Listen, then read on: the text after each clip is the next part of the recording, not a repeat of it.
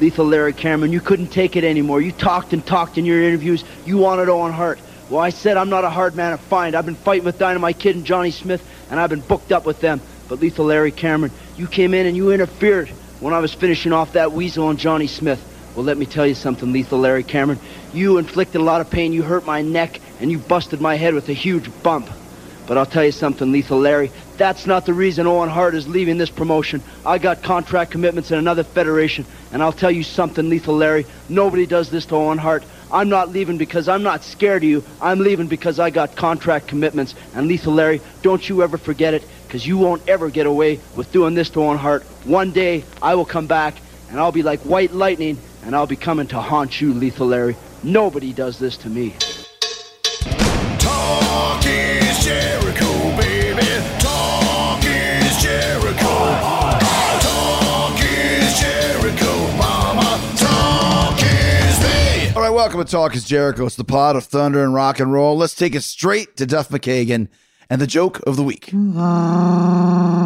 Chris Jericho, it's Duff McKagan calling you. I'm in my car in the driveway of a rehearsal place. I just heard Chewbacca got off work, and he went down to the bar after work. And there was a few people in there, not a ton, but he sat down at the bar, and the bartender came out and served the person to his left and served the person to Chewbacca's right, and just kind of went away for a while, made their drinks, brought them back to those people, then disappeared for a while longer. Chewbacca didn't want to be a dick, but he's like kind of raising his hand up, and bartender comes back out, serves a couple other people at the bar, doesn't come to Chewbacca. Chewbacca just wants a drink after work, doesn't want to be a dick, raises his hand, bartender goes away for a while, brings those people their drinks, goes away again. Chewbacca's been a half an hour. Finally, the bartender comes up to Chewbacca, straight to his face, and goes, what can I get you, sir? And Chewbacca says, thank you very much. The Chewbacca impression alone made me laugh. I'm not sure what the actual joke reminds me of my cousin Lee when he was like 5 years old and saying, I made up a joke. What is it? There's a chair in the corner. That's not a joke. That's kind of what I said to Duff. He goes, no, air it. It's going to be amazing. Well, it is amazing because Duff did it. And we love Duff McKagan for phoning him in those jokes every single Friday.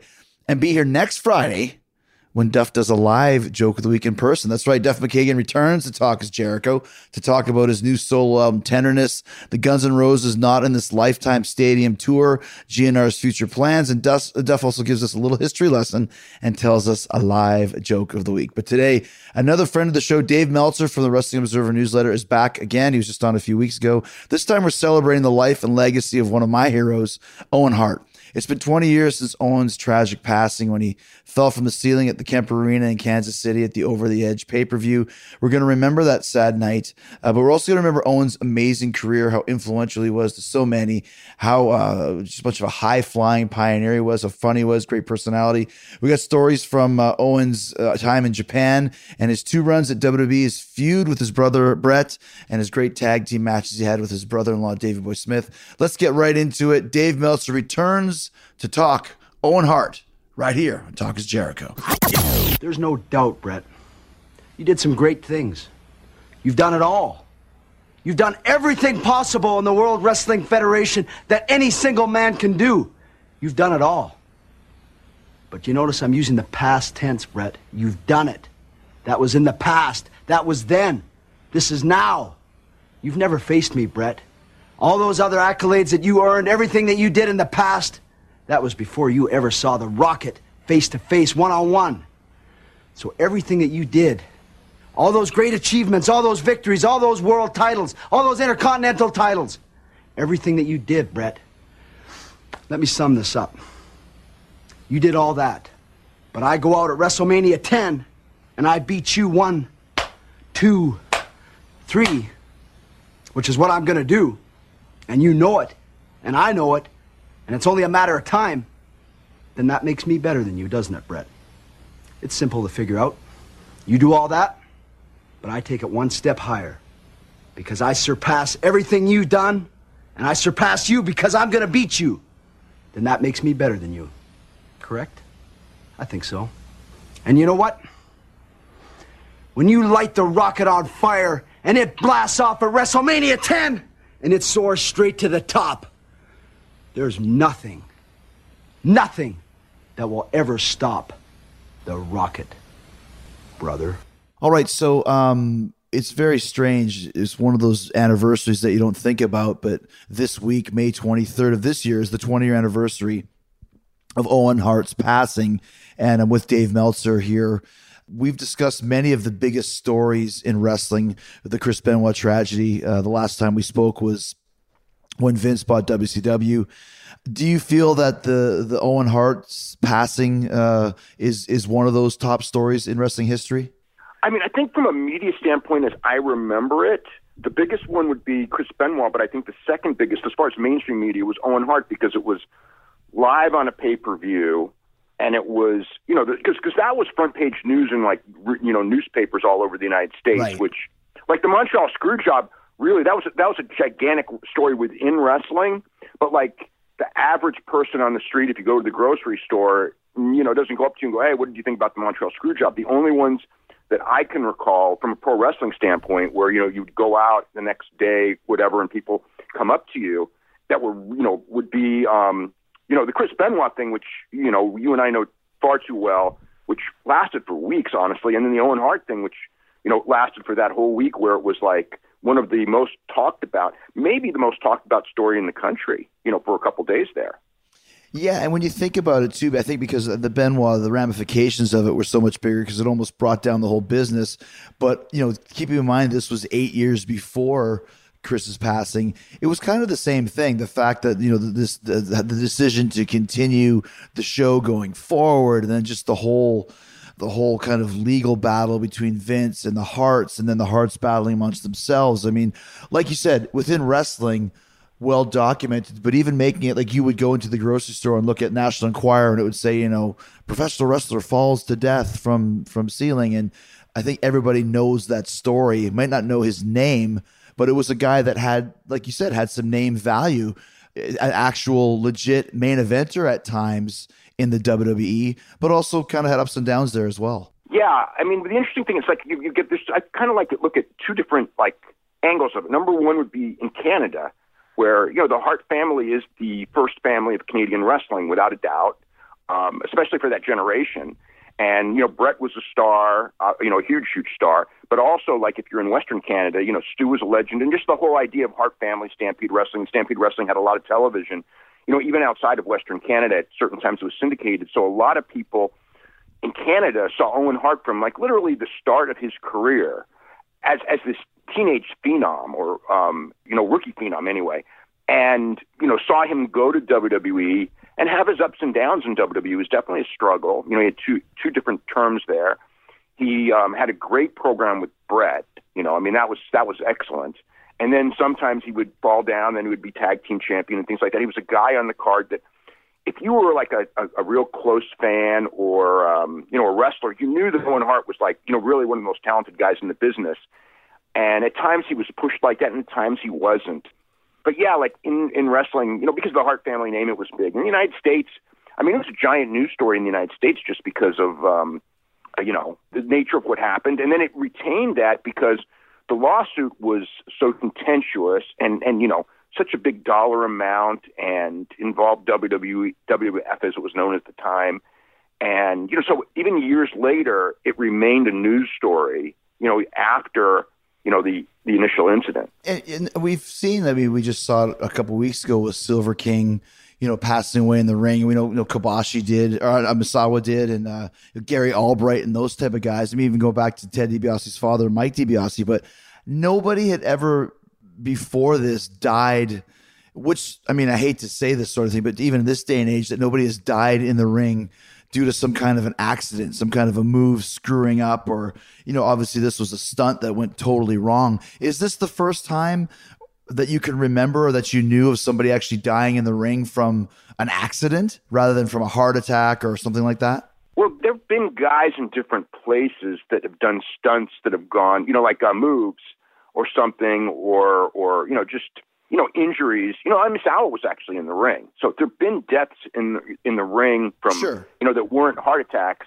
but there was nothing like this in the sense that it was this elaborate stunt where it's one thing like you're in the middle of the match, and in a sense, not that people die in wrestling often, but in a sense, you do put your life on the line. One slip and something like that, like the move that you do in 80% of your matches, nearly killed Hayabusa and almost certainly led to him dying very young. Right. I don't think that, you know what I mean? Yeah. So it's like the lion salt. you do put your life on the line, but the one with this one it was like, when it was over, it's kind of like, it becomes so needless because this was something that like never, you know what I mean? It never needed to happen. It was kind of, I don't want to say a bad idea because, Sting had done it for a different, but it wasn't as safe as the one Sting did. But people had repelled from the ceiling before.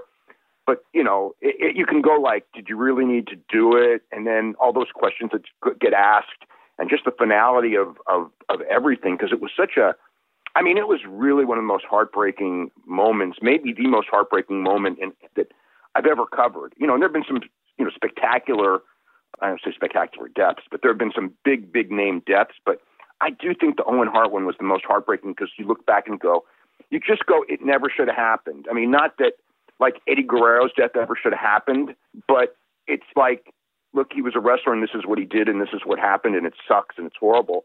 But with Owen, you go like, it just never should have happened.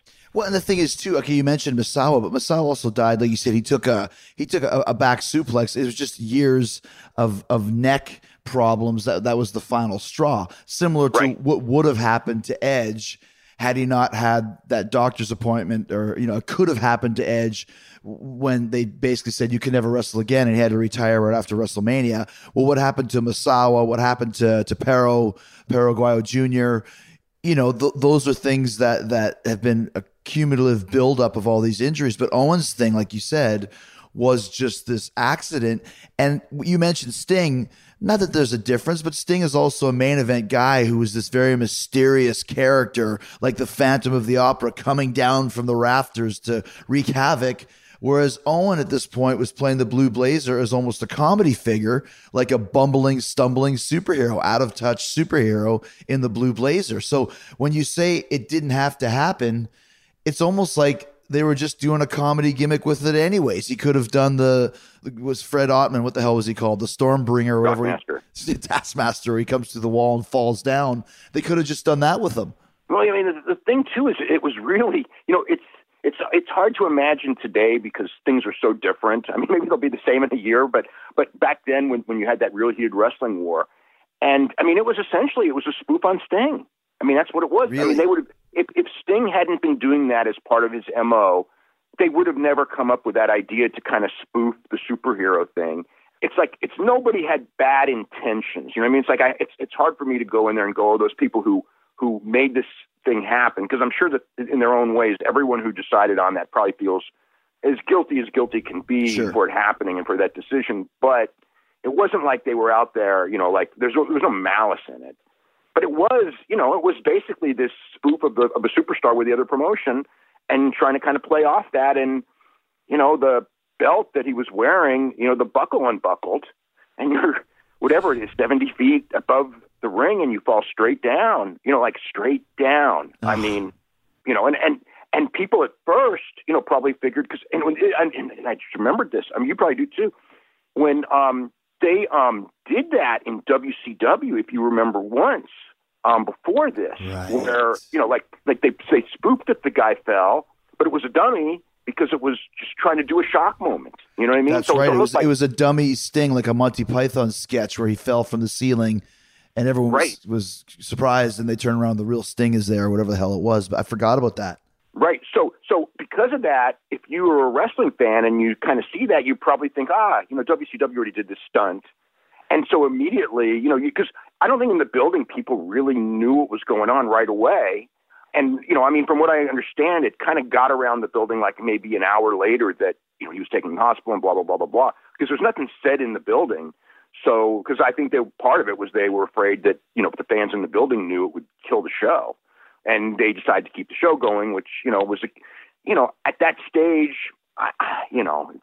they probably shouldn't have. But on the flip side, it's like you don't have exactly a lot of preparation if you're running a wrestling company for an incident like this. Now you have that precedent, but when they were doing it in Vince's, this thing happens. It's not like you've got, okay, in the event of someone falling from the ceiling and on a show, this is our protocol of what we do and what we tell the fans and how we handle it. This is all like, oh my God, what happens? And we've got a live show going on, and immediately I'm not saying you're going to think, like, keep the show going. There's a million things that you're thinking, but rational thinking is probably not happening at that moment. Well, and it's easy to judge in hindsight and retrospect, like you said, but when the show is actually going on, and once again, this is just pontificating and just being the devil's advocate.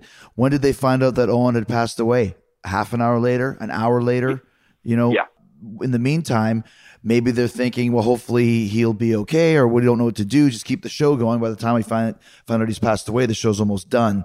But the interesting thing, and we'll talk more about the whole situation, but it's crazy to me. He was only 34 years old. Yeah. Think about that, Dave. With two young kids. And the other thing about it was, not that like your match quality is like the be all and end all, but if he had lived, all those guys, because you got to remember the world that he was in the 90s was a very different world than the 2000s when it came to pro wrestling as far as styles and guys, like you being a key part of it. Like if you were in WWE, in the 80s and 90s, you'd have struggled, but in the 2000s, you could be a top guy because they were, it wasn't about size and bodies. It was a lot more about overall entertainment and all in the ring. And he was getting this, he would have gotten an influx of you and Eddie Guerrero and Chris Benoit and Rey Mysterio and guys like that, to where he wouldn't be a small guy, and he had guys that he could work with and have these, and fit in and have these incredible matches. Like I completely believe that, 3 years later, he'd have had the greatest series of matches of his career. I agree times 1,000. So once again, we're talking about 34. He started in 86 or 85. So he'd been doing it for 18, 19 years. It was probably a little jaded because most of the guys from that time frame were. I know Davey Boy Smith was. Can you imagine? Because right afterwards, he'd already started working with Edge and Christian and those guys. One of the reasons, if you would have said, what are the top 10 reasons why you're leaving WCW to go to WWE? Towards the number 8, number 9, it would have been to get the chance to work with Owen Hart.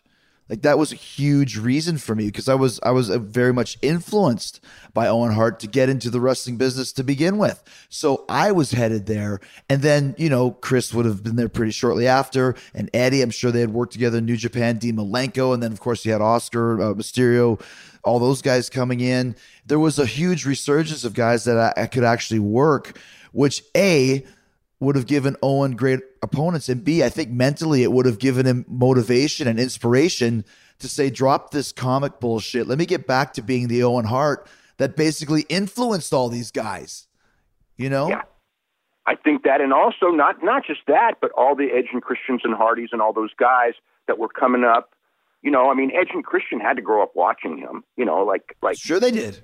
And people like that, where you have the young guys, kind of like the role you had when you probably turned 40, where you have guys who grew up and they watched you and they kind of revitalized you into, whether it's a more modern style or just, hey, let me keep up with these guys.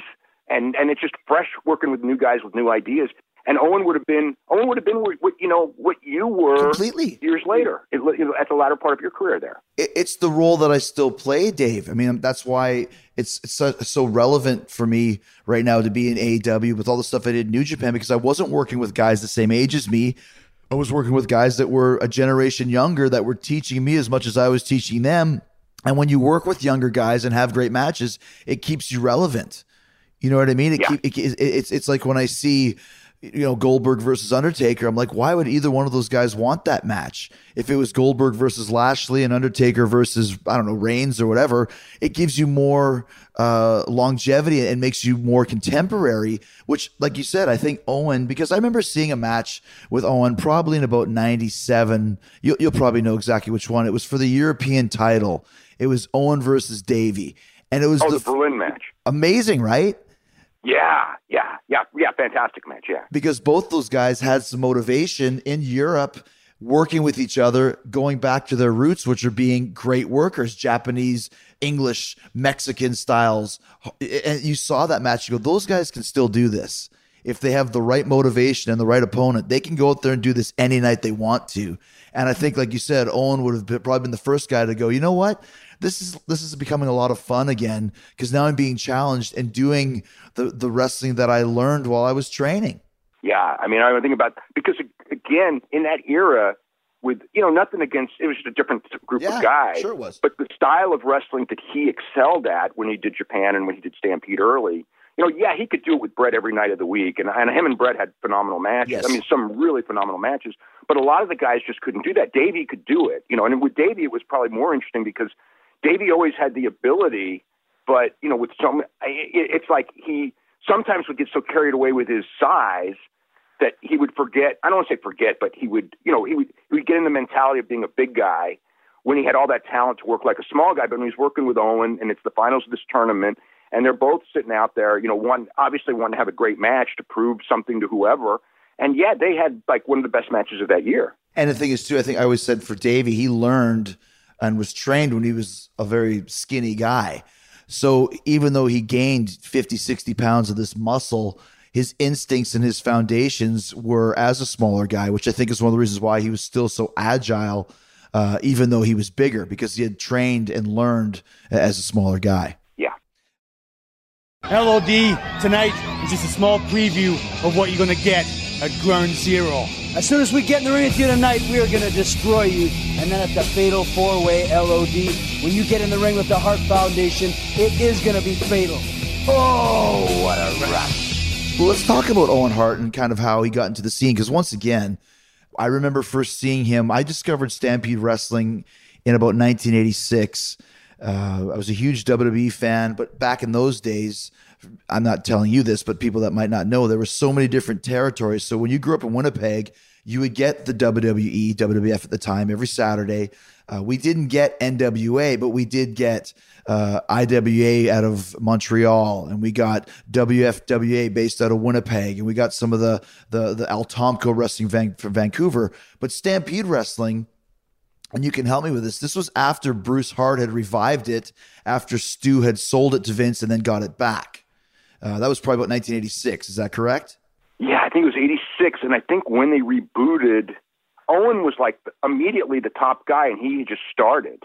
And I mean, that's it was a really interesting period to me because it was almost like, you know, Owen, I guess probably just because, you know, they had the ring at the house, and, you know, he was a great athlete. You know, I mean, he was like really good. Like the first time I saw him, I remember he did like this diving headbutt 3/4 of the way across the ring, and it was like, whoa, God, you know, Owen. I mean, it's like, okay, so he's a Hart brother and all that, but it was kind of like, well, this guy's like really, you know, an amazing guy. And I mean, and he progressed so quick. And you know, his brother was booking. He was the star of the company for years until he went to WWF.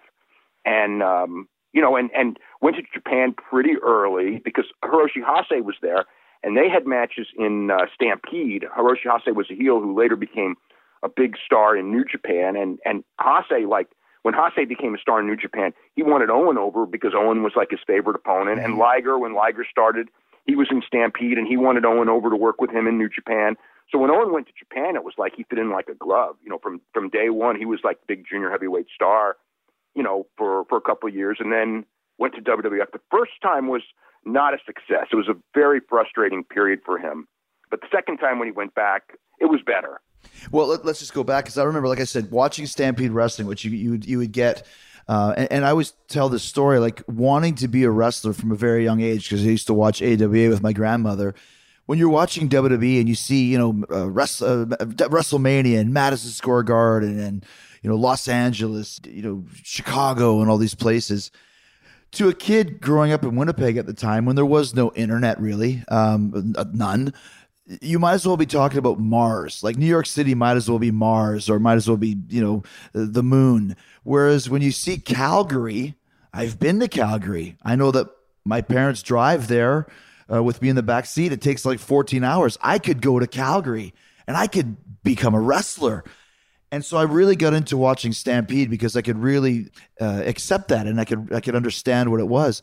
And I'll never forget, one day I was watching Stampede Wrestling, and they had this highlight video, and it was for the song Hearts on Fire by Bryan Adams. And what it was a 2 or 3 minute compilation of Owen Hart's greatest moves. Now, to see what Owen Hart was doing in 86, unbeknownst to me, he'd already been in England. And like you said, he'd probably been in Japan and probably done some work in Mexico at that point. It would be like watching a Pentagon and Phoenix highlight tape now. Like you're watching this stuff that you'd never seen before in your life. And I was so enamored with it. I remember thinking, I want to be a wrestler and I want to be like that guy. It was the first time I can legitimately remember going, I want to do this for the rest of my life.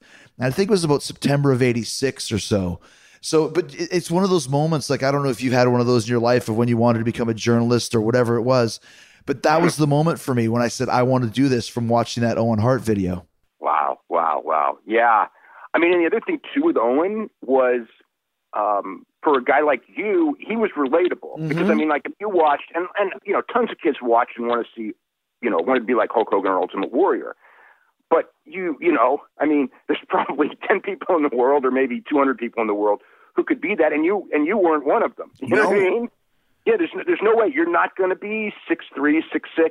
You're not going to be 280 jacked up like that. And if you were, your heart might explode.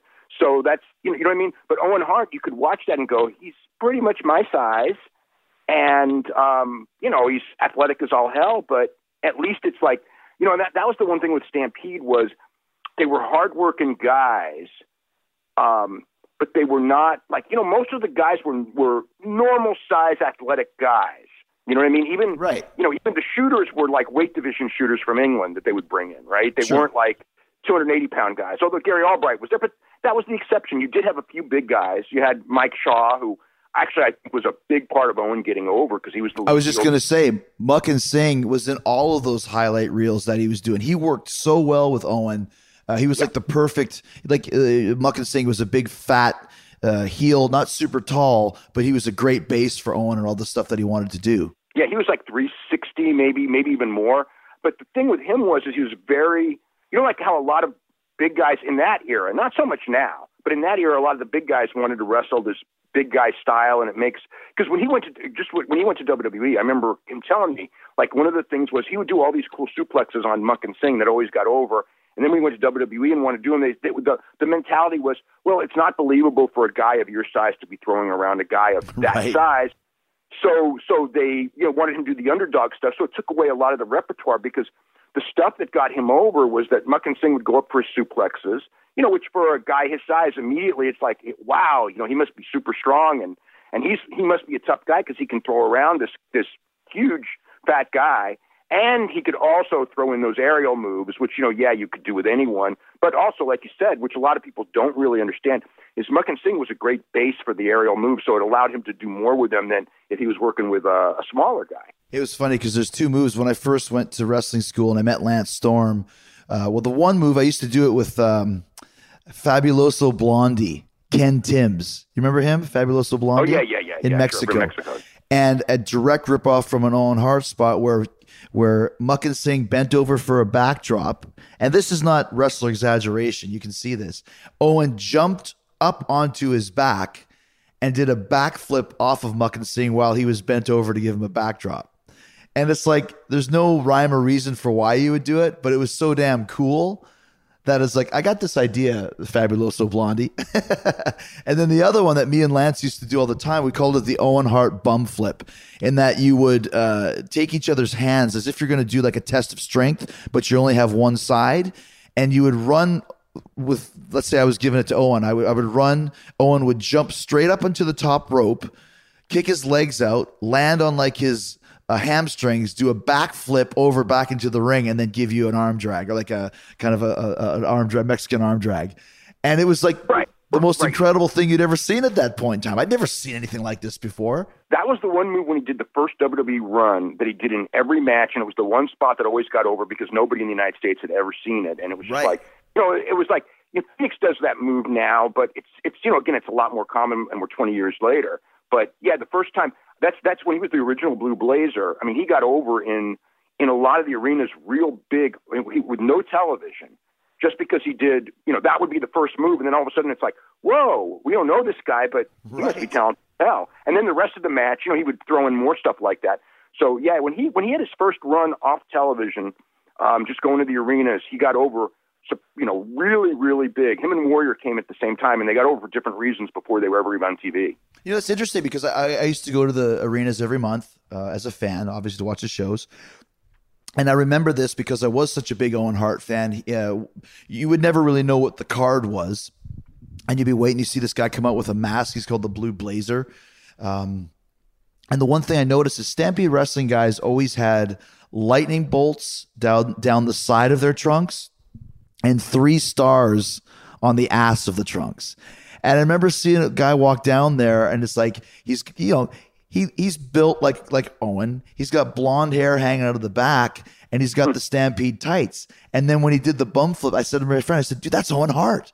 What do you mean it's Owen Hart? I don't know. I don't know how he got here. That's Owen Hart. He's Owen Hart on the mask. Then I went to the hotel afterwards, and lo and behold, Owen and Brett walked in at the same time. And I remember us being so like, I can't believe I figured it out. I was so proud of myself for figuring out the kayfabe. But tell us how did he end up going to the WWE the first time, and why did they just put him on TV, or why did they just put him on house shows rather than give him a TV chance?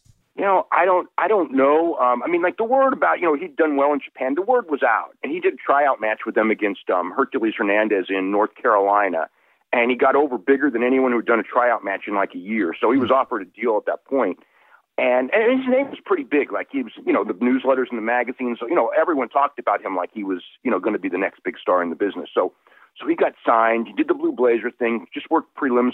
I think they were just waiting, to do something with him on TV. And then for whatever reason, he got over at the house shows with no TV, and he just wasn't their pick. I don't even know how to say it. I'll tell you the story, and almost no one knows this story. So KTVU, which is like one of the leading independent channels in the United States, and it was their San Francisco channel. So one of the reporters there was a big Owen Hart fan from reading my newsletter and then seeing the videos from Stampede Wrestling and things like that. So he went to WWE, and at this time, the idea that a station like that, the sports department, would do a feature on a pro wrestler, even Hulk Hogan, was very, very rare. And he went to WWE and just goes, I want to do something on the Blue Blazer, just do something on him because he's so cool and this and that. And they told him, they go like, we're not promoting him. It was actually like the kind of publicity they could never get, and it was a no. And that was like, oh boy, that's I never thought that like WWE, like that was the first time I had heard, because he just goes like, I went there. They just said, no, he's not a guy we're promoting. And I was like, wow, I thought that like, that kind of stuff would help get you over. And instead it's almost like we've got our guys we want on TV, like Hulk Hogan and Randy Savage, and we're not looking for this for this guy. So at that point, I even kind of thought, he's not in their plans. He must not be in their plans.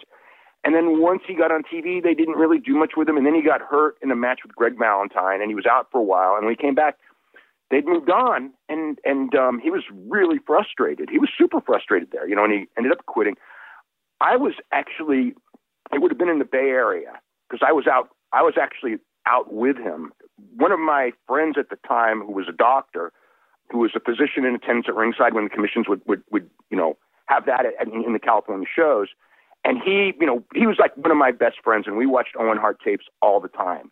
So when he got to meet Owen Hart, it was like, he was more thrilled to meet Owen Hart than he was literally anybody on that roster, Hulk Hogan, I don't care. And he wasn't like a big fan of wrestling, but he was a big fan of Owen Hart. So when he met Owen Hart, when Owen Hart was first coming to the Bay Area there, they hit it off really big. So he just goes, hey, let's just go to the matches and we'll meet Owen and everything like that. So like we met him, and that was the night he had actually when we met him, he just gotten off the phone with this long conversation with his dad, telling his dad that, he's going to quit. And he just goes, yeah, I'm quitting. I'm going to go back to Japan. And he's joking about it, he just felt that the thing didn't work. Was going to go back to Stampede Wrestling in Japan. He was happier there. He used to, when he worked WWE, WWF, I don't think too many people know this, but he would, on his days off, when he was in Calgary, he would go to like the spot show in, Red Deer, Alberta, and then because you didn't have an internet, you could do this and nobody would know. And he would go out there and work like a 30-minute match as Owen Hart in these small towns just to make him happy. You know what I mean? While he's under contract with WWF when he's certainly not supposed to be doing anything like this. Wow. Even like you said, times were different back then, and you could do that. You know what I mean? Right. Yeah. Yeah. I mean, it's amazing because you would think that like it would somehow come out, but it never did. Like I didn't even know about it until, it was like a discussion with him. In fact, it was that night where he was just telling me, I'm not that happy. And he goes, you don't know this, but I would, on my days off, I would, go to the small town and just as long I wanted to work a 30-minute match just to make me happy because I, just to have that satisfaction of being, in a main event and doing the style that I like to do. So, when people say he didn't like wrestling, I know that's bullshit. And it's bullshit too because nobody gets this good. Nobody gets that good in wrestling if they don't like it. Right. But, like anyone with talent where you're not being used, there's going to be that natural frustration. And he had that on the first run there for sure. Well, especially when you can do so much more. That's the thing. Right. Brett, you got lucky, but you're going to need more than luck because I was more than lucky. I was better than you, and I beat you, brother. And when we fight, and believe me, we'll fight again, it'll be for the World Wrestling Federation Championship. And when I beat you, I'll be the world champion, brother. Let me ask you a quick question. Tell me this is true. You remind me of something about being at a live Owen Hart match. Did Mick Foley and Owen one time go to the ring at a San Jose show or wherever where you were there and intentionally try to San Jose show? Oh, yeah. Intentionally try to have a dud to tell us the story? The story I heard later from Mick was they knew I was there and they wanted to have like the worst match possible, like a negative star match, just for their own fun. And okay, so here's the thing. Like, I didn't know that they were doing this. I did watch the match and go, they took bags of popcorn and they would hit each other with bags of popcorn and sell it like crazy. And it was absolutely preposterous. But it also got over. And also, even those guys trying to be bad, exactly. Like they were still like it really wasn't like what I would call a bad, it was a ridiculous match. Right. It was like watching two guys do a comedy match, but they're talented guys. Like, it really wasn't anything resembling like a negative star horrible match. It was just this, it was a comedy match that got over with the crowd. And I remember the way I heard the story, I think Mick wrote it. They went to the back and Austin was just like, oh, that was the worst piece of shit match. And they were just happy that Austin said it because, they didn't care about that point. If Austin said it was terrible, then that's good enough for us. Who cares what Dave says? Well, that was my question. Guys like that, even when they want to be bad, they don't know how to be bad. It's still going to be ridiculous and funny, right? But yeah, no, I remember them completely overselling, hitting each other with bags of popcorn, going like, this is so ridiculous. Well, that was one thing about Owen is he was famous for having a great sense of humor and being one of those guys, much like Kurt Hennig, that came from the generation of you had to rib everybody, but their ribs were fun ribs, not like his were funny, not like malicious at all. Ever. Right. Like not put Crisco on the stairs so when guys walk down the stairs they slip and fall and possibly die. Owen was more of a. Did you ever hear any Owen ribs or were you ever a part of any? Didn't he get a horse in the hotel or something once? I don't know if I heard that one or if it was something where in Vince's office he put a bunch of livestock and farm animals in there. That's what it must have been. Yeah. Like at one of the shows where Vince was at, and he got like all these farm animals. Yeah, stuff like that, and just a lot of. I remember the phone call stuff. Where he would call people up and pretend to be other people, and he would do it to his dad all the time. Where he'd call his dad up and pretend to be somebody else and, like that. He called his dad up as Reg Parks, the old school wrestler who's now a belt maker, and was was telling him he could beat him in a shoot. And Brett tells us, if you think you're so tough, Reg, why don't you come try me? I got to tell you this story because when you brought up me doing the show, this story flashed in my head. It's a Stu story, but it's about Owen and Brett too.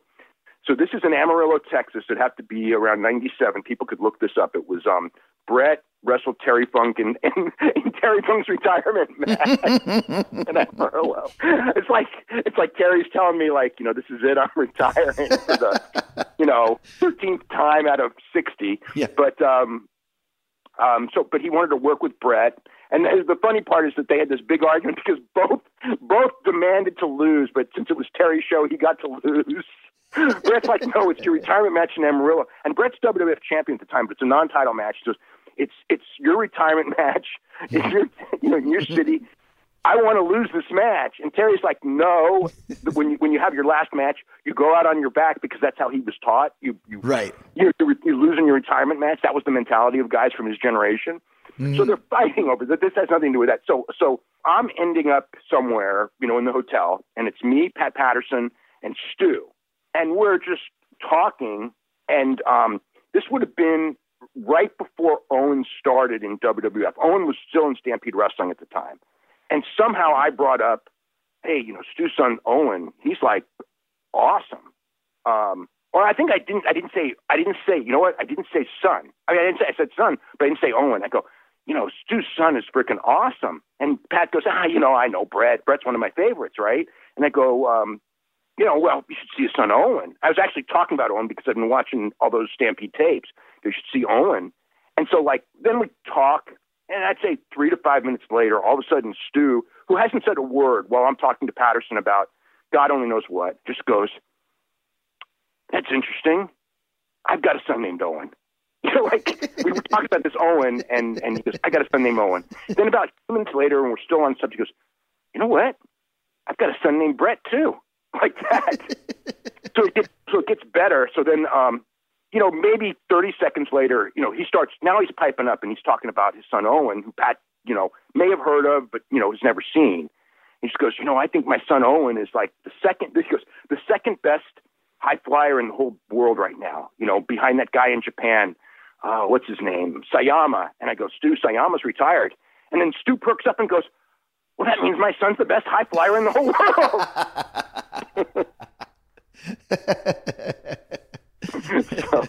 Well, the thing is, he might have been, like I said, because he was such a revolutionary and a pioneer doing all these moves. But you mentioned when he quit, I know there was a short little time when he was gone, but what kind of really started that WWE push that made him into, a legit main event draw? That was Brett. So Pat came up with the idea. Because Owen had been back for few years, and he was teaming with Neidhart and teaming with Coco Beware and just basically doing nothing, right? Right. Yeah. I mean, he was getting to show more than the first run, but he was just kind of on cruise control. Not a star. I remember they did when he teamed with Coco Ware and he's flapping his wings. And I saw him one night, in the Bay Area, and he's like just joking, and he just goes like, yeah, I forget, he was talking to some wrestler, and he just goes, yeah, it's like so humiliating. You can be like this really good wrestler, and then you come to WWE, and you go out there in front of 10,000 people, and you're flapping your arms like this. He goes, God, he's like making just jokes about his plight with the company. So, right. So Pat Patterson comes up with this Cain and Abel story, because and Pat knows Bruce. So the idea was for Bruce to be jealous of Brett and, come up with this big program where the brothers fight the brothers. And it's a takeoff on Bruno and Zbyszko, because Pat was there when they did the Bruno Zbyszko. And really, the Brett Owen angle was very similar, where it was months where the non-star, Zbyszko, wants the match to prove something. And then when he finally gets the match, he turns on him and bloodies him up and all that. Where the other guy doesn't want it because he loves him like a son, and in this case, like a brother. Mm-hmm. And so they go to Brett with the idea, and Brett goes, I don't want to do it with Bruce, which led to, problems with him and Bruce for years. I don't want to do it with Bruce. It won't work with Bruce. It'll work with Owen. And they're going like, Owen, they envisioned Owen as a guy who could not be a heel. And it's like, he can't be a heel. And it's like, trust me, I'll make it work. I'll do it with Owen. So, Owen got the spot, and that's really where Owen became a big star in WWF, and, Brett put him over at that WrestleMania. And that, in those days, I mean, it's one of those funny things where it doesn't happen now, but in those days, all you had to do is beat Bret Hart at a pay-per-view and snap your fingers. You're a star. And they went and they did the whole summer. They did really good business. So the business wasn't the greatest by standards of the Hulk Hogan era, but for that era, the Bret Owen stuff drew very, very well. They went to every city because Bret won the championship on the same night that he lost to Owen. Owen beats Bret in the opening match of the show, and then Bret comes back in the main event and beats Yokozuna and wins the WWF championship. So you've got the natural Bret Owen match to run all summer long, and it drew because everyone had seen Owen beat Bret in a classic match with no cheating, which was the other thing. Mm-hmm. It's like, and I'm sure that's Bret's insistence to, put Owen over at that level, and then they did the matches all summer long and did really well. And I think that was probably his biggest, without a doubt, that was his biggest singles run ever, was that thing. But it at least got him to where from that point on, he could be tag team champion, intercontinental champion. He could be different, he had a lot more credibility coming from the WrestleMania win over Bret. Well, you also got to see his personality too. He's one of those guys, I think, a lot like I was at basically the same point in time, that you're earmarked as, okay, it's a blonde-haired guy, good-looking guy, high flyer, but yeah, he'll never be a heel. But then when given a chance, you just grab the mic and run with it. And Owen was so good at that. And you mentioned something that was very, very, very true and very relevant, in that Bret, when you beat Bret, like when Owen beat Bret, it was so huge. I can even remember the finish. And I've seen 10,000 matches and remember hardly any of them, but I still remember Bret went for the victory roll and Owen just stopped him halfway through and got him for 1, 2, 3, right? Right. And the other thing is like, honestly, God, I think that's one of the best matches in WrestleMania history. I agree. People forget about that one because it's the same night as Shawn and Razor's ladder match. But take the ladder out of the equation, Bret and Owen was a way better match. As a wrestling match, it was a better match. But Shawn and Razor, the thing with that match was at that point in time, and you'll remember this. Yes. That was a revolutionary match just because, there've been ladder matches, but none as spectacular and none as, there's a lot of new stuff. Whereas if you watch, I would guess if you watched both matches today now, they would both be fantastic matches, but you would say Bret and Owen was the better match.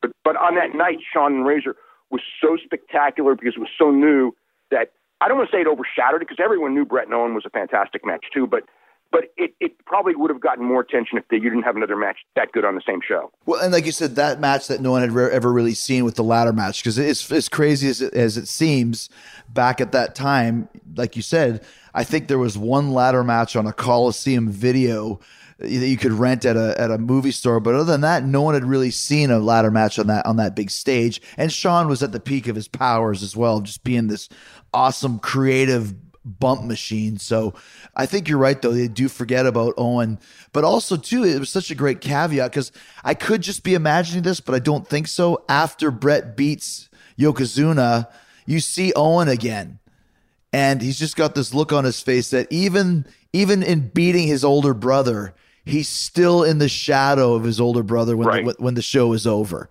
He still couldn't do it. You know what I mean? Yeah. It was a great idea for a storyline. Because it made perfect sense all the way through. And again, Bret spent months. One of the reasons why it was so big is Bret spent months turning down the challenge and refusing to wrestle him, even though Owen was doing everything, including costing him the title with Bob Backlund a couple of months earlier. Owen was doing everything to screw with him. Just great storytelling too, and not to harp on anything, is we don't need to go there, but those times of these 3-month, 4-month, 5-month slow builds are so few and far between, and they shouldn't be. But I forgot about that. Bret refused to do the match, and Stu and Helen were, don't do it. You can't fight your brother. And finally he did. So you were waiting for it and hoping to see the match before you ever got it, which just made it that much more special when it went down. But you or me or anyone could understand Bret's motivation. It's like it was real motivation. It's like, do you really want to fight your brother? Right. You know what I mean?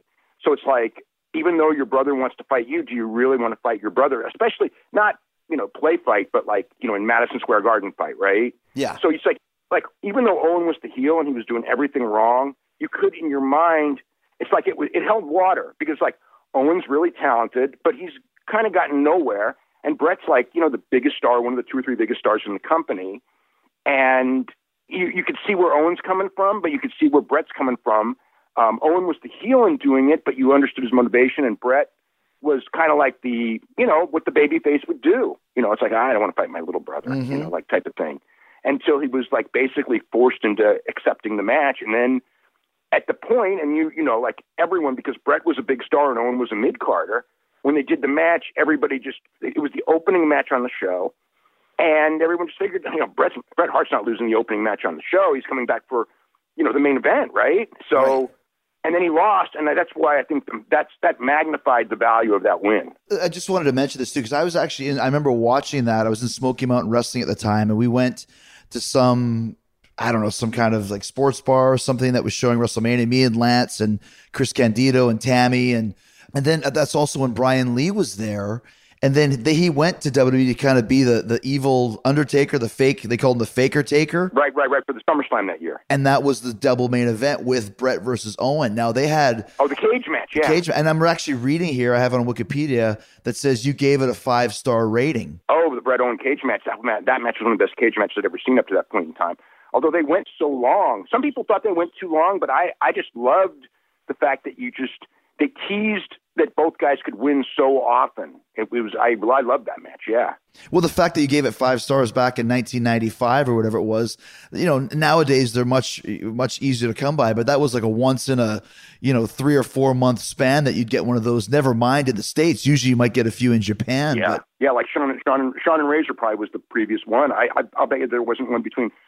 I don't know. I'd have to look it up, but I mean, I remember Sean and Razor, and I gave Brett and Owen 4 3/4, only because whatever. You could have given that one 5 too, honestly. Sure. And then, but the Brett and Owen, the cage match in Chicago, yeah. But I remember you mentioned the cage going too long, or long, shall we say?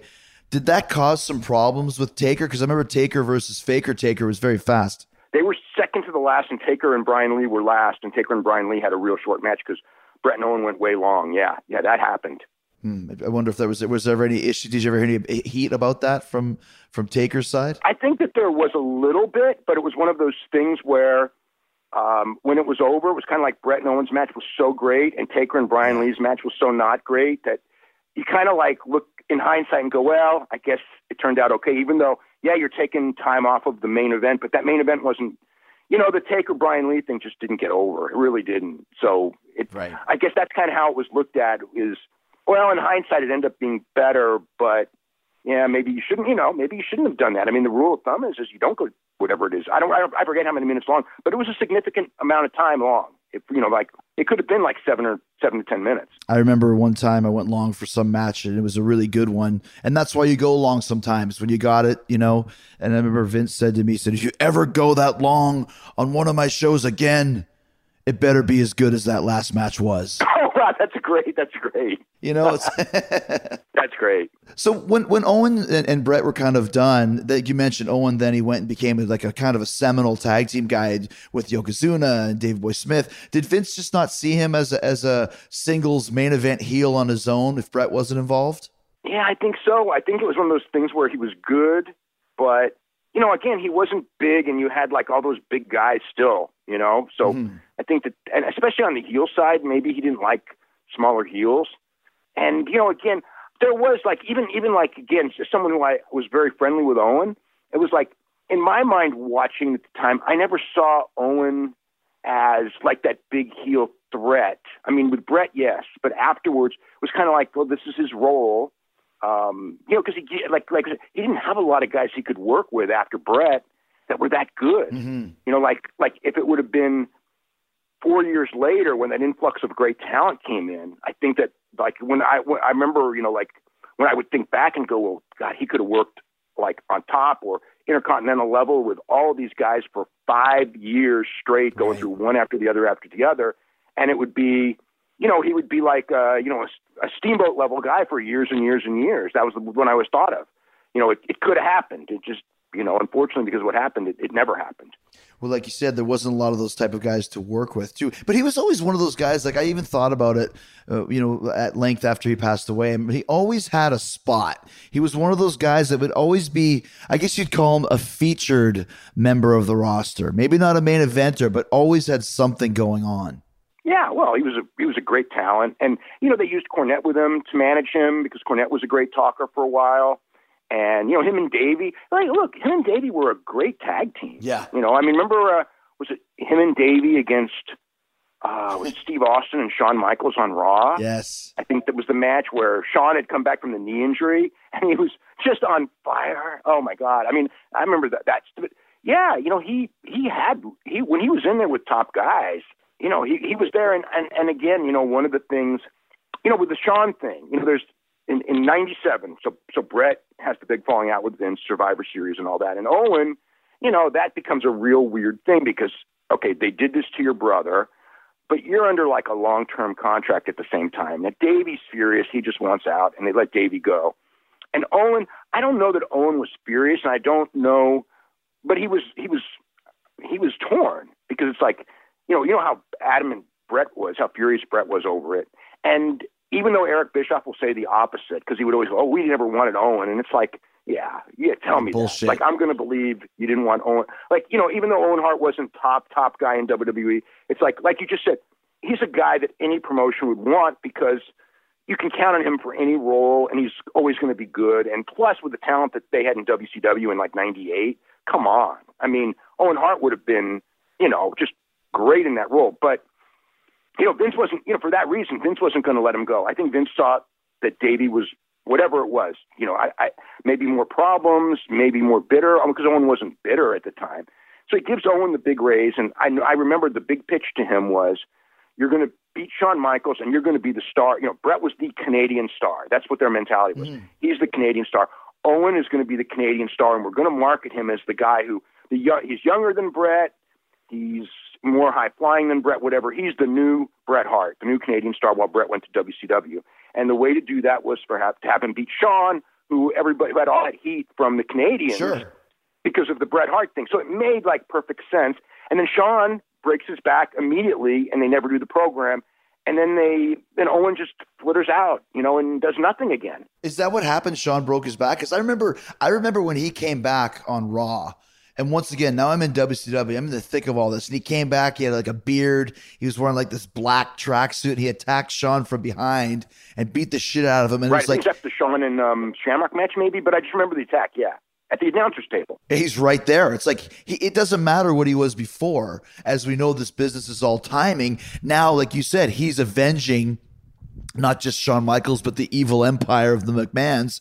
And he's got the personality to do it, and he's got the fans behind him. I could never figure out why they didn't go all the way with that. I mean, they did, and then they just dropped it. They did some stuff with him and Hunter, and it was I remember, because as a fan watching it, the scripting of the interviews, it was Hunter always got the last word on him, so it kind of made Owen kind of uncool, and I could just feel watching it that it's it's just, he's not going to get over the way they want because they were making him, just to be not cool enough, and he had to be this cool avenging angel thing, and then after that, they ended up teaming with Jeff Jarrett, which was fine. They were a good team, but it was not the feud with Shawn Michaels, it was going to be the European Championship because Shawn had the European title because Steve Austin was going to be the WWF champion. Mm-hmm. But Shawn and then Shawn just dropped the European title. This is before he got hurt. And I thought almost he's dropping the European title to get out of this feud with Owen. I can just smell it, right? And then they did this thing, and then Shawn got hurt. So it's I always say, I'll never know if Shawn was going to put him over on all those pay-per-views like they told him. And they even told me. It's we're going to make Owen into the next Bret Hart. He's going to beat Shawn on a pay-per-view, and as soon as he beats Shawn, he's a made man. And like I said, it was going to be after WrestleMania because he had to lose to Austin first. So I'll never know if it would have happened or not, but that's what was planned at the time. But Dave, either Shawn and Hunter, let's face it, they were a united front.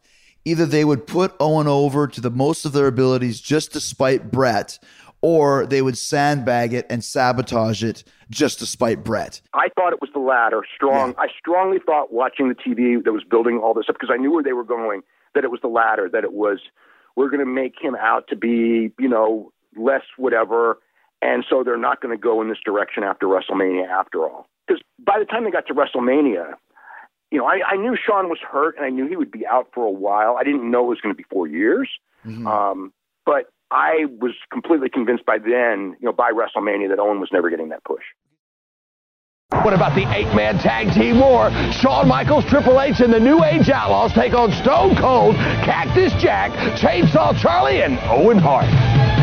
This whole thing started off as just a personal issue between me and Degeneration X. That's right, you Hunter and Shawn Michaels in China. But it's become a whole lot more personal. And to give you an idea of how bad I want you at No Way Out of Texas, I got some lunatics in my corner. Real lunatics. I got Cactus Jack, Mankind, I don't know what the hell his name is, Terry Funk, and Stone Cold Steve Austin, a guy that I can't even trust in my corner.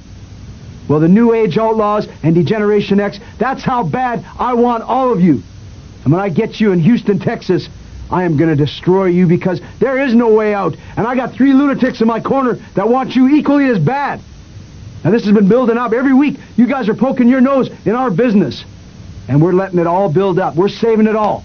Because when we get to Houston, Texas, there is no way out. And we are going to get the job done. Let's talk quickly about what happened with Steve and Owen. You mentioned Steve Austin. They had a little bit of an issue as well, or a big issue. Big issue, yeah. Because Owen dropped him with that version of a pile driver, sit-out pile driver, and broke Austin's neck, which really nearly ended Austin's career, and without a doubt shortened his career greatly because he only wrestled a couple more years.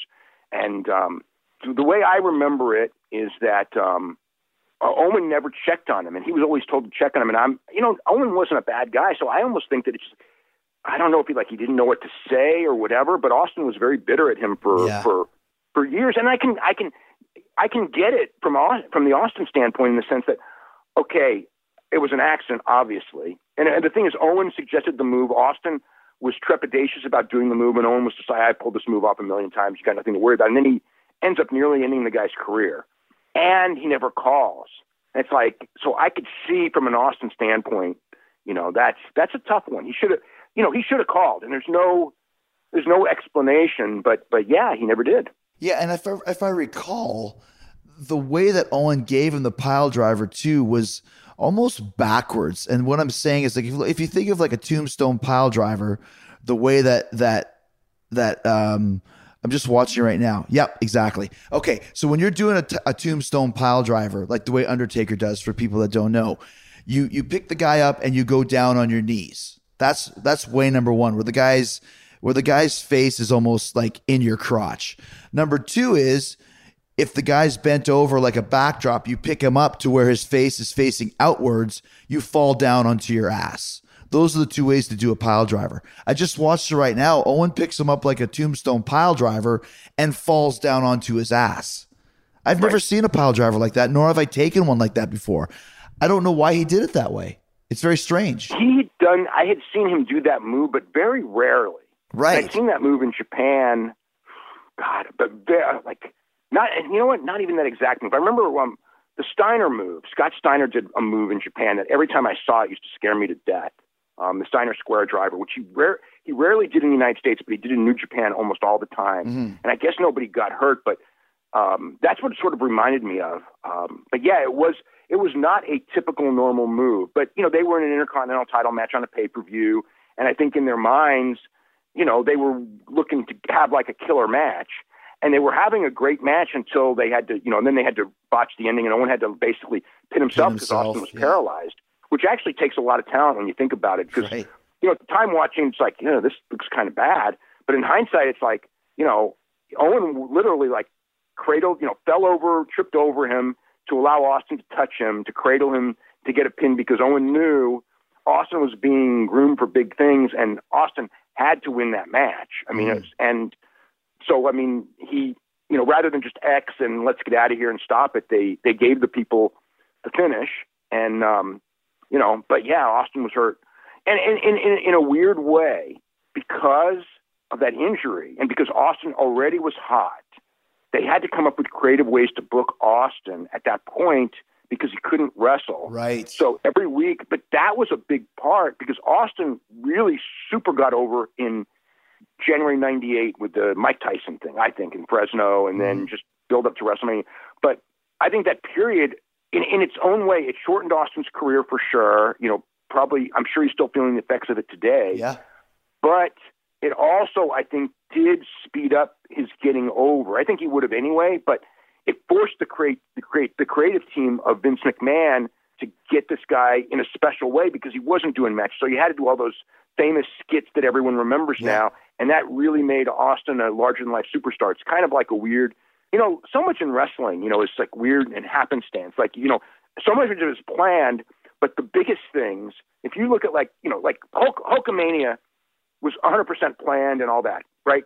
Steve Austin, even to an extent The Rock, but Steve Austin in particular, it just happened. You know what I mean? It wasn't like, sure. You know what I mean? It wasn't like, hey, Steve Austin's coming in from WCW. He's a talented guy. Yep. We're going to make him the biggest star in wrestling. It's like nobody had that mentality. It just happened, and it was a series of things. The Brett match at Mania, and then the broken neck causing him to do all this. And you know, voila, in 98, all of a sudden, Steve Austin takes off and WWF takes off like nobody's business. Well, I mean, it's, you know, I never would have become the undisputed champion if Triple H hadn't torn his quad. I mean, right. Those Perfect things example. happen. Yeah. You know, as I think about kind of the later years of Owen's career, and you mentioned Austin, and I have to point out, I remember at his tribute when Owen passed away, they had a tribute show, and Steve didn't say anything. He just drank a beer and left the beer in the ring because I think he still had, like you said, those bitter feelings about Owen. But yet they still had probably the last classic match of Owen's career, which was the 5-on-5 at Spring Stampede Calgary match. Yeah, I mean, that was one of the best matches. Oh, what a great show that was. I mean, that's like when if you guys, you know, this is in '97, in the summer of '97. It was the Calgary Stampede. Yeah, I think they called it. I think they just called it Calgary Stampede pay-per-view or something like that. Right. So you should look that up if you've never seen this. This show, it's like a 2.5 hour show. It's not that long. And that main event is fantastic, but the whole show from start to finish, at that point in time, I thought that was the best WWF pay-per-view ever. Up to that point in time. I think there's been better ones since. But because it was so funny because it's like this role reversal thing, because to all the Americans watching, I mean, Steve Austin was the super babyface at this point. Bret is the super heel. But they go to Calgary, and you got Bret and Brian Pillman and Owen and Neidhart. Davey. And, you know, every one of those guys either was a Calgary native, Davey, or a transplanted Calgary guy who started their career in Calgary. So to the fans in Calgary, these are the super baby faces going against the Americans that are screwing with Bret. And we know that they're supposed to be the heels, but we're going to be behind them. And they were behind them like nobody's business. And you and I talked about this. I mean, Brian Pillman, after that match, just goes, "This was the greatest night of my career." Yeah. It was like, and Brian was the one who was hated the idea that they were going to play babyface in Canada. He thought, this is stupid. We've got to be consistent. And then he went up there and was like, "Oh, Bret was right." He goes, "This is the greatest night of my career." And the beautiful part was they could go back to the United States and they were still heels. And that was the beauty. Exactly. It's actually called Canadian Stampede is when it happened. It's July 1997. I was actually there because I was off that day, and I got in major trouble from Bischoff for going to the WWE pay-per-view because he thought I was trying to get a job, which I was under contract, but I was trying to definitely get my face shown for sure. The first time I ever met Vince McMahon actually was back there. But loudest crowd, one of the loudest crowds I've ever heard in my life for that match. Yeah. And for the whole show, but especially that match. And that match probably went 30 minutes. And the crowd never lost their energy. I mean, it was on fire the whole match. Steve got arrested, and he was given the finger as he was in handcuffs, and he was given the finger to Stu Hart. And it was just one of those moments where you just remember all of these really cool things happening. And like you said, because the Hart Foundation was so over, and I liked that version of the Hart Foundation with all 5 of the guys, and they look cool. And like you said, they all had the lineage back to Calgary. It was probably the last, I would say, even to a certain extent, the last great thing that Bret Hart ever did. After all the stuff that happened when he went to WCW, nothing he did ever lived up to that, for sure. At that level, I mean, he did good stuff after, but that was a different level. Yeah, that was a major level of great. Well, that was a couple months. Yeah, because the Bret Austin match would have been March, April. I think March or something was March that year, and then this is July. So yeah. The time has come, Shawn Michaels. This weekend in your house in Louisville, Kentucky, you've got to get in the ring with Owen Hart, the man that nearly put you out of business for good last time. And this time, your precious World Wrestling Federation title shot's on the line. We goaded you into doing exactly what we wanted. And now, he's going to go to WrestleMania. There's no doubt about it, Shawn Michaels. 2 things are going to happen at In Your House. First of all, I am going to end your career like I should have done the first time. And the second one, I'm going to WrestleMania and taking the WWF title. Let's kind of talk a little bit more as we wind down here about the Over the Edge pay-per-view and kind of the way it was handled and all that sort of stuff. And maybe you have some stories about it. But I remember watching it. Like I said, I'd already decided to leave to go to WWE. And this was in May of, like you said, May 23rd, 1999. I knew that, I think it was August 1st, I was now with WWE. So I was watching WWE to kind of check out the show and see what's going on. And I remember Blue Blazers on next. He's against the Godfather. I'll check it out. It's probably not going to be great, but I like Owen Hart. And he did kind of a pre-match promo, and then they did some kind of a ring announcement or something. And I remember there was just nothing. There was just crowd shots for about 3 or 4 minutes. And just thinking, like, what's going on here? Like, something's not right. And then, of course, they go over to Jerry Lawler and Jim Ross, very stone-faced, saying that there was an accident and Owen Hart's been taken to the hospital.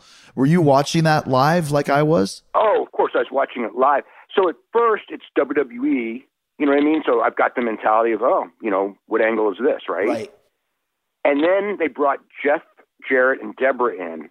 And Jeff, who was really close friends with Owen, is barely able to talk, and Deborah couldn't, right? She's just crying. And it's like, oh, God. This is like really bad. I mean, immediately, until I saw Jeff and Deborah, I just thought it was an angle. And then when I saw Jeff, and even though I think Jim Ross actually said this is not part of the entertainment, he did some code word where I should have thought that it was real, but it's still WWF, right? Mm-hmm. So, but when I saw Deborah and Jeff, it was like, oh my God, this is like so real. And I remember, Brett was on an airplane. So I called like Marcy, who was Brett's assistant, like immediately. And I go, there's something really bad happened. And I go, I know it's not an angle. And I think she told me Brett, because Brett was going to do the Jay Leno show. As I recall, Brett was in the air flying to do the Jay Leno show when this is going on, because he lands in Los Angeles to do the Jay Leno show. Because in those days, again, you don't have cell phones and texts. And even now, you know, even if you do, half the time the internet doesn't work when you're on the plane, right? So he lands on the plane, and that's when he finds out what happened. And I remember, and Terry Funk called me right after, and Terry loved Owen Hart. Right. Okay, he just loved Owen Hart, and he just goes, "It's an angle." And I go, "Terry, it's not an angle." And Terry says, "It's got to be an angle." It's this super strong denial. Yeah. I think it's got to be an angle. It's got to be an angle. I go, "Terry, I swear, I don't think it's an angle." And then whatever it is, you know, later in the show, they come in there and they say Owen Hart died. And it was before they said that, because I actually called Marcy back up. Right. You know, I'm on the phone. I barely am watching the show because the phone's just ringing back and forth. And I call Marcy up. They're about to switch to Lawler. And by this point, I'd also heard from someone at the hospital who just kind of like said, like, you know, he's not going to make it. But they, you know, and I kind of had this block of, I know he's in bad shape, but I didn't want to think he's not going to make it. But Nobody dies in wrestling. Yeah. But they go. I just remember this. I'm on the phone with Marcy Engelstein to give the message to Brett, who's on the flight. And they go to Lawler and Ross. And I look at Ross's face. And I know Ross. And I go, this is before he says a word. I go, oh, my God, Marcy. Ross is going to tell us that Owen died. And then Ross immediately goes, I have this, like, horrible news. Owen died. And I just, like, freaked out. You know what I mean? That was basket case the rest of the night.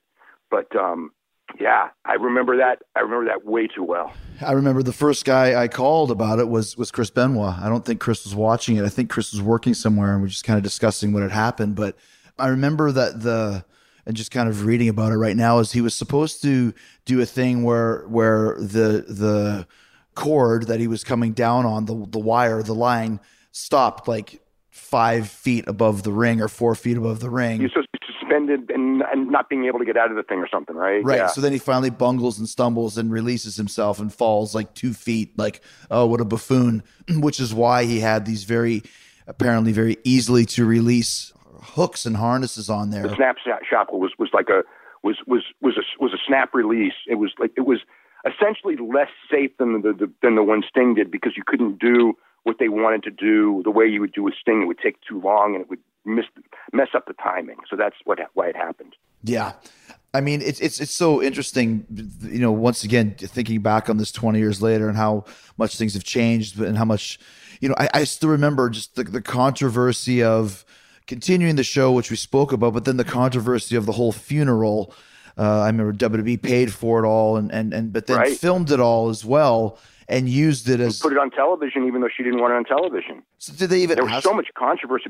You know, and I mean, to this day, you know, I'm sure... I haven't talked to Martha Hart in God, I can't even remember how long. But I'm sure that, like, you know, she... You know, and again, sometimes people like I try to look at things from her perspective. I know that there's things like blocking DVDs where it's like, I can understand when you're a fan and she doesn't want WWE to do a DVD, but it's her life, you know what I mean? Mm-hmm. And her life more than even Brett or anyone. Not that, you know, Brett was another one, but, you know, they were affected. But she had 2 young kids, and this was her guy. You know, she'd been with him for years and years and years, and her life and happiness was taken away from her because of, you know, this thing that happened. And it wasn't malicious, but it happened. And she was very, very bitter at Vince. And I get that. Your whole life is just, I don't know, ruined. She did the best with it. She created the Owen Hart Foundation. She made a great life for herself as much as she could. She never married again. Mm-hmm. I know that. So she, you know, went to school and, you know, got, you know, great education. But, you know, at the same time, it's like, you know, the rest of the Hart, she separated herself from all of them. So literally those kids, like, never saw their aunts and uncles. Yeah, or their cousins. Because of everything that happened afterwards.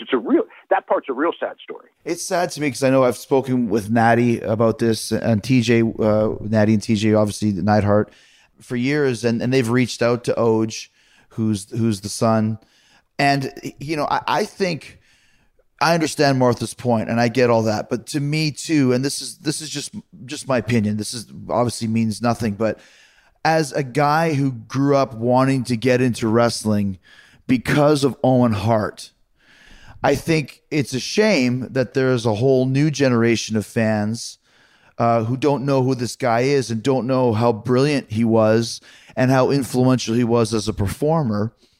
And I also wonder if his kids might not want to know a little bit about their father from his peers or from people who feel the same way that I do, or fans that feel the same way that I do, because I'm not going to deny such a tragic ending. But when it comes to his life, he was one of the best, especially at that time frame in the world, one of the best at what he did. And it's just a shame to me that legacy is kind of being forgotten about among all these other things.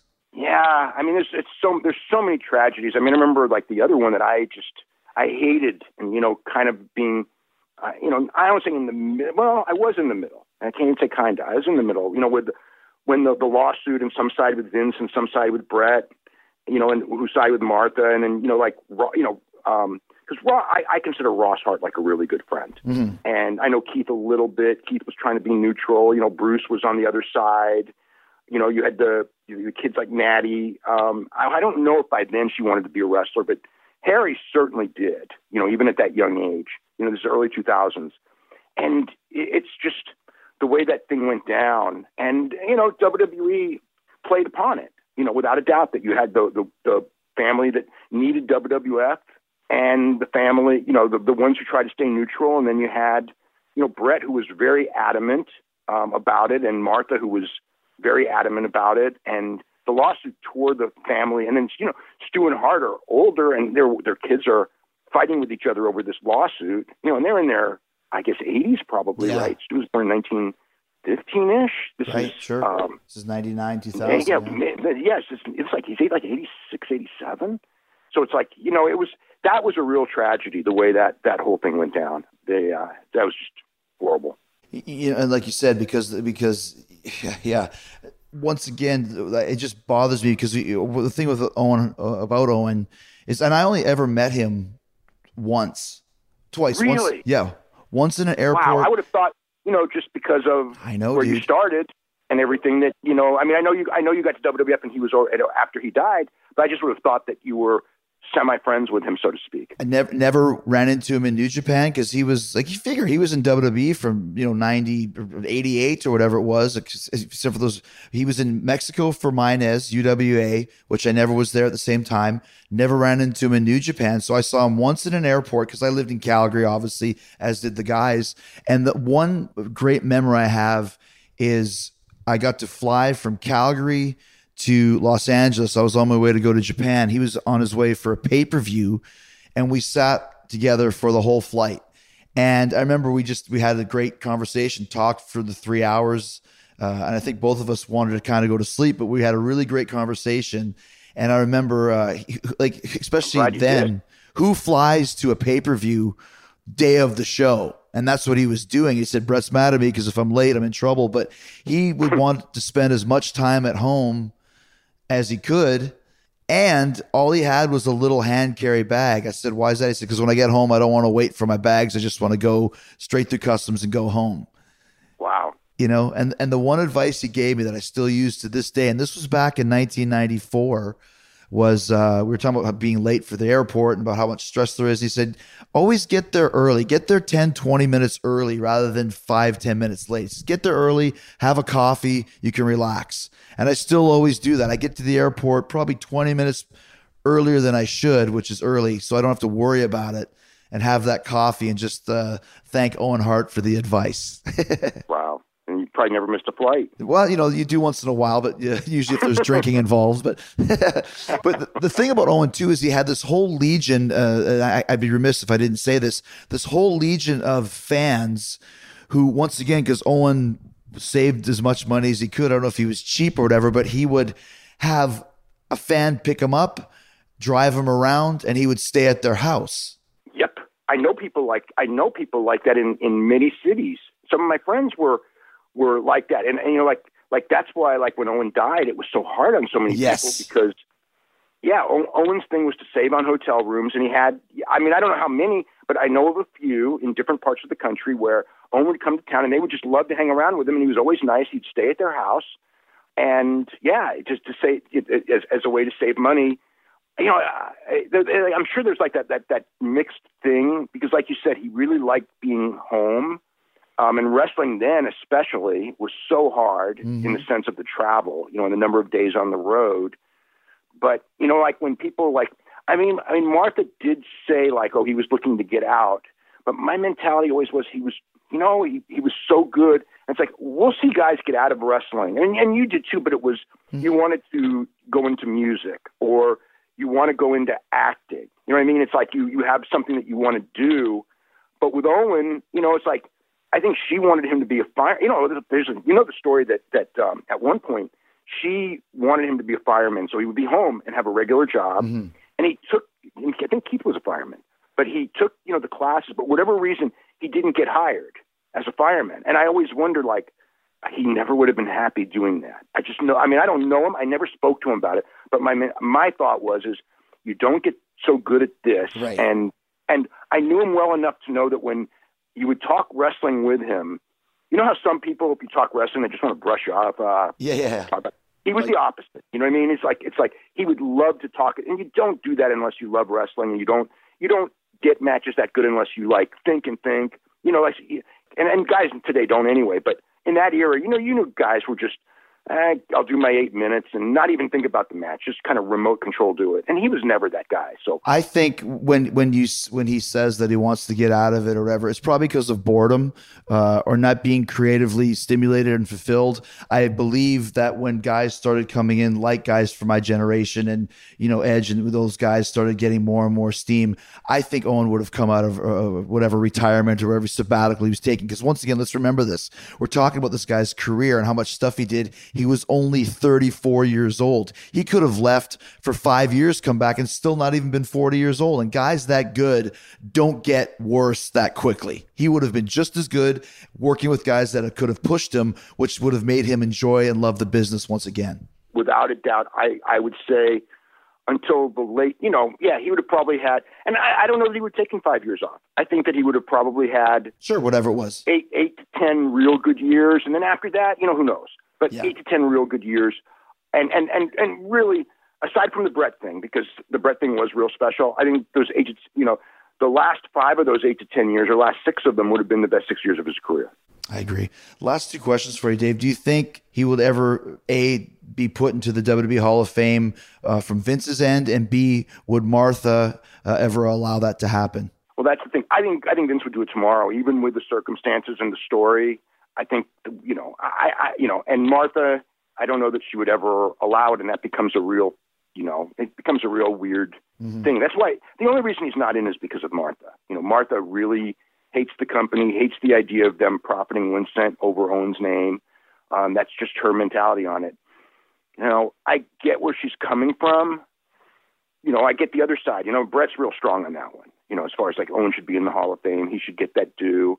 And he should, you know, without a doubt. You know, I mean, people of this generation, because again, got 20 years, so you've got a whole giant generation of fans who maybe have heard the name but never saw him in his context, maybe saw a match of his. And guys like you and that grew up watching him, and guys, that from that generation who worked with him and knew him better, it's like there's a lot of great stories, with him. And he does deserve to be mentioned in that context, as one of the all-time greats, without a doubt. He deserves to get the message, get that mention. I think his kids deserve to see that and really understand, like, oh, wow, my dad really was something. Because as much as it was taken away from them, losing him at such a young age, I think to get this kind of a little bit of a closure from it and realize, like, the business that took my dad's life, he was also really, really good at it. And people really revel him for that skill that he had. Yeah. I mean, that's a real good point, because I think, especially with what the kids would be, 24 and 22 now, right? I think so, Something yeah. like that. Yeah. And it's like, now you're old enough, and also you're going to be curious enough, because they probably don't remember, because I don't remember anything, when I was 2 years old, and almost nothing when I was 4. And I know Brian Pillman's son, when I met him, I mean, when I talked with him, it's like he legitimately, I think he remembers nothing about his father. And, obviously, if you watch him, you can see he absolutely idolizes his father, but he has gotten that satisfaction of being around wrestling and being told, over and over and over by wrestlers, I grew up with your father, by his contemporaries, of what a, genius his father was. And Owen's kids, I don't think they ever got that. And I know, like, if it was like my dad in that situation, I think that's something that would make I would wish somehow, and I don't know if they do or they don't, but I would wish that they would have that knowledge of, like, hey, your dad was more than just a pro wrestler who died. I mean, your dad was a really, really great pro wrestler, and one that had, like, universal respect, because, I never heard anyone say anything bad about Owen personally. Everybody liked the guy, good personality, funny guy. You know what I mean? He didn't have a bunch of enemies lying around saying, oh, he's a backstabber and this and that. I mean, he really had a universally tremendous reputation. Yeah, nobody talks bad about him. And maybe when Vince is gone, maybe Martha will reconsider with Hunter, and maybe they could do some kind of a donation. Any profits from this Hall of Fame that Owen Hart makes, including a portion of ticket sales, will go to Owen's, foundation. I mean, hopefully something like that can happen. That's a great idea too. Yeah. Hopefully, yeah. You know what? Hopefully there can be some compromise on that. And again, from her standpoint, I don't want to say nothing bad about her for obvious reasons, because she had to live through this, but it may be healthier because it was a horrible thing that happened to her, and I get that, but it's not like, I know that, like, there's a part of her that doesn't like the industry because of it, but it's really not a bad industry per se. You know what I mean? It's just, and it's a great industry, as far as entertainment. It's entertainment to millions and millions, and he was great at it. It's not like a low rent thing. It's just what wrestling is. And from childhood, he probably wanted, it was his life for the whole 34 years, because unlike you and me, he grew up in that house. You know what I mean? So it was like, it was his life from childhood. He didn't like find it at like 9, 10 or 11. And then it became his life. It was his life and the amateur stuff. And he was a great, we didn't even talk about, Owen Hart was a great amateur wrestler. One of the reasons he was in Stampede so young was because the University of Calgary dropped their wrestling program, or he would have been, he could have been a national champion wrestler in Canada. Because he did really well on the collegiate level and on the high school level, but the college dropped the team when he was there. Yeah, that was one of Stu's dreams, is he wanted to live vicariously both through Brett and Owen. And Brett went to wrestling. Stu wanted Owen to go to the Olympics. I'm sure. Yeah. Last question for you, Dave. Which Owen Hart match is your favorite? Is there some that stand out for you? Wow. I'll give you one.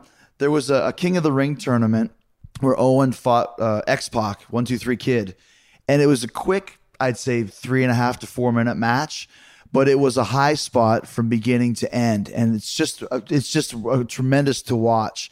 If you guys haven't seen that, look up Owen Hart versus 1, 2, 3 Kid, King of the Ring, maybe 1994, 95. It's a perfect short match. Like, if you could do a 4-star, 4.5 star, 4 minute match, this is the best way to do it. That's one of my favorites. So the Brett match at WrestleMania 10. For sure. Absolutely. And the cage match for sure. There was an Iron Man match with Brett and Owen, and I don't remember the city it was in, and it's not on the WWE Network, but there is a handheld around somewhere, 60-minute match between the two of them that was outstanding. There is an Owen Hart Muck and Sing street fight match, and I remember this because one night, me and a bunch of friends of ours, we went to this like bar restaurant, and it was like I think it was a readership thing, and we maybe had 20 readers. This is back in the 80s, and we were just showing tapes of Japan and this, and we showed this Owen Hart Muck and Sing street fight match. It's like I don't remember how long it was, maybe 8 minutes, but like there's all these people in there, and 80% of the people in the place are not wrestling fans, and we're watching these wrestling tapes of really great stuff, right? And they're not paying any attention whatsoever, right? The Owen Hart Muck and Sing street fight, just because of just how dynamic it was, that was the match where I just remember all these people just kind of like, whoa, and they actually started clapping when Owen made his big babyface comeback. And we watched, and I mean, there wasn't a match that we would have shown that wasn't like, a 4+ star match. It was like, Right. it was me bringing basically like the last 3 months of highlight tapes from Japan and WWF and WCW, well, Crockett Promotions and Mid-South and everything, and Stampede as well. And that was the one I just remember that like these non-fans were like blown away by, just because, and it wasn't even like the great moves. There was just something about the fire in the crowd. It's like that gritty, small time crowd, but super intense crowd thing. And you can Owen see Hart it's actually online. I just Googled it. The ropes look like they're about 30 twists too loose. But it's just like you said. So once again, just watching Owen, even so graceful in 1986, was doing stuff that no one else could do. Yeah, Owen Hart, Ben Basarab against the Viet Cong Express for its time. Because I remember when they did those matches in Stampede, people who I knew up in Calgary were like, this is like the greatest stuff. They would do 45-minute matches like all the time. Owen Hart, Hiroshi Hase. I mean, when Owen Hart was junior heavyweight in Japan, I think with like Takada and Koshinaka and Hase for sure. And I'm sure Owen and Davey from Berlin. I'm sure there's got to be some great Owen Hart, Shawn Michaels matches. I mean, I can envision them, but I can't like come up with like a date or anything. They must have worked. I think they worked on a Raw at one point. They must have worked some matches before Shawn got hurt, for sure. Well, the match where they did the big injury angle with Shawn after he'd like legitimately gotten beaten up in Syracuse, they came back and they were going to do this thing which would lead to Shawn being out for a couple months with an injury, and it was a match with Owen, and it was a dynamite match where Owen gave him the enziguri. And Shawn went down and he never came up, and they try to tease you that like Shawn may be like dead or something. Yeah. But that's a great match leading up to it. Owen and Davey against Shawn and Steve Austin, which would be in '97 on a Raw, was for the tag team championship, was a great match. And there's dozens of others, but those ones pop in my head. Just a great talent, a great performer. And like I said, I don't want him to ever be forgotten as long as I'm involved in the business. So I'm glad we got to do this, Dave, and I appreciate it. And like I said, hopefully he'll get his due in the Hall of Fame one of these days. Cool. All right. And have a great weekend. This is a big weekend for the business. I know, man. I appreciate it, Dave. Thanks a lot, man. We'll talk to you soon. Okay. Cheers. Everybody can relax because the Hart brothers, the Hitman and the Rocket, we are back together. Everything is fine, and we have buried the hatchet. And we have got one thing in mind, and that is to take the Quebecers and win the World Wrestling Federation tag team titles at the Royal Rumble as a family, as brothers. Right, Owen? That's right. We're going to bury the hatchet. Everything is behind us now. I'm so happy we're back together. It doesn't matter what happened at Survivor Series. It doesn't even matter who was right or wrong. But Quebecers, we're coming after you. We're going to get the gold. We're going to be #1. And Brett, I want you to watch my match tonight when I step into the ring. Always great to have Dave Meltzer on. And if you don't subscribe to the Wrestling Observer newsletter, you should. He's always got the latest news, great feature stories, and of course, a ton of radio shows and podcasts. Sign up today at f4wonline.com. That's the letter F, the number 4, wonline.com. f4wonline.com, or you can also go to wrestlingobserver.com and get all that information as well. Speaking of information, Fozzie's got some information about our tour that's coming up. We're headed west this fall. We have the opening slot at Los Angeles with Iron Maiden at the Bank of California Stadium on September 14th. So we booked the whole tour around it. September 5th, Denver, 6th, Colorado Springs, 7th, Grand Junction, Colorado, 8th, Salt Lake City, 11th, Crystal Bay, Nevada, San Francisco, Sacramento, Las Vegas, San Diego, Tempe, Tucson, El Paso, Dallas, Houston, Hattiesburg, Atlanta. All ticket info at FozzyRock.com. You can also buy tickets to the VIP meet and greet. It's one of the best in the business. We play a mini concert for you. We hang out with you. Don't miss out on that. FozzyRock.com for all VIP meet and greet packages. And don't forget about Chris Jericho's Rock and Wrestling Rager at Sea Part 2. We're setting sail January 20th, 2020. Fozzy's doing 3 shows on the ship. Ric Flair is going to be there. Much better health. Rick had some health scares this week, but he hopefully will be all well and better for the Jericho cruise.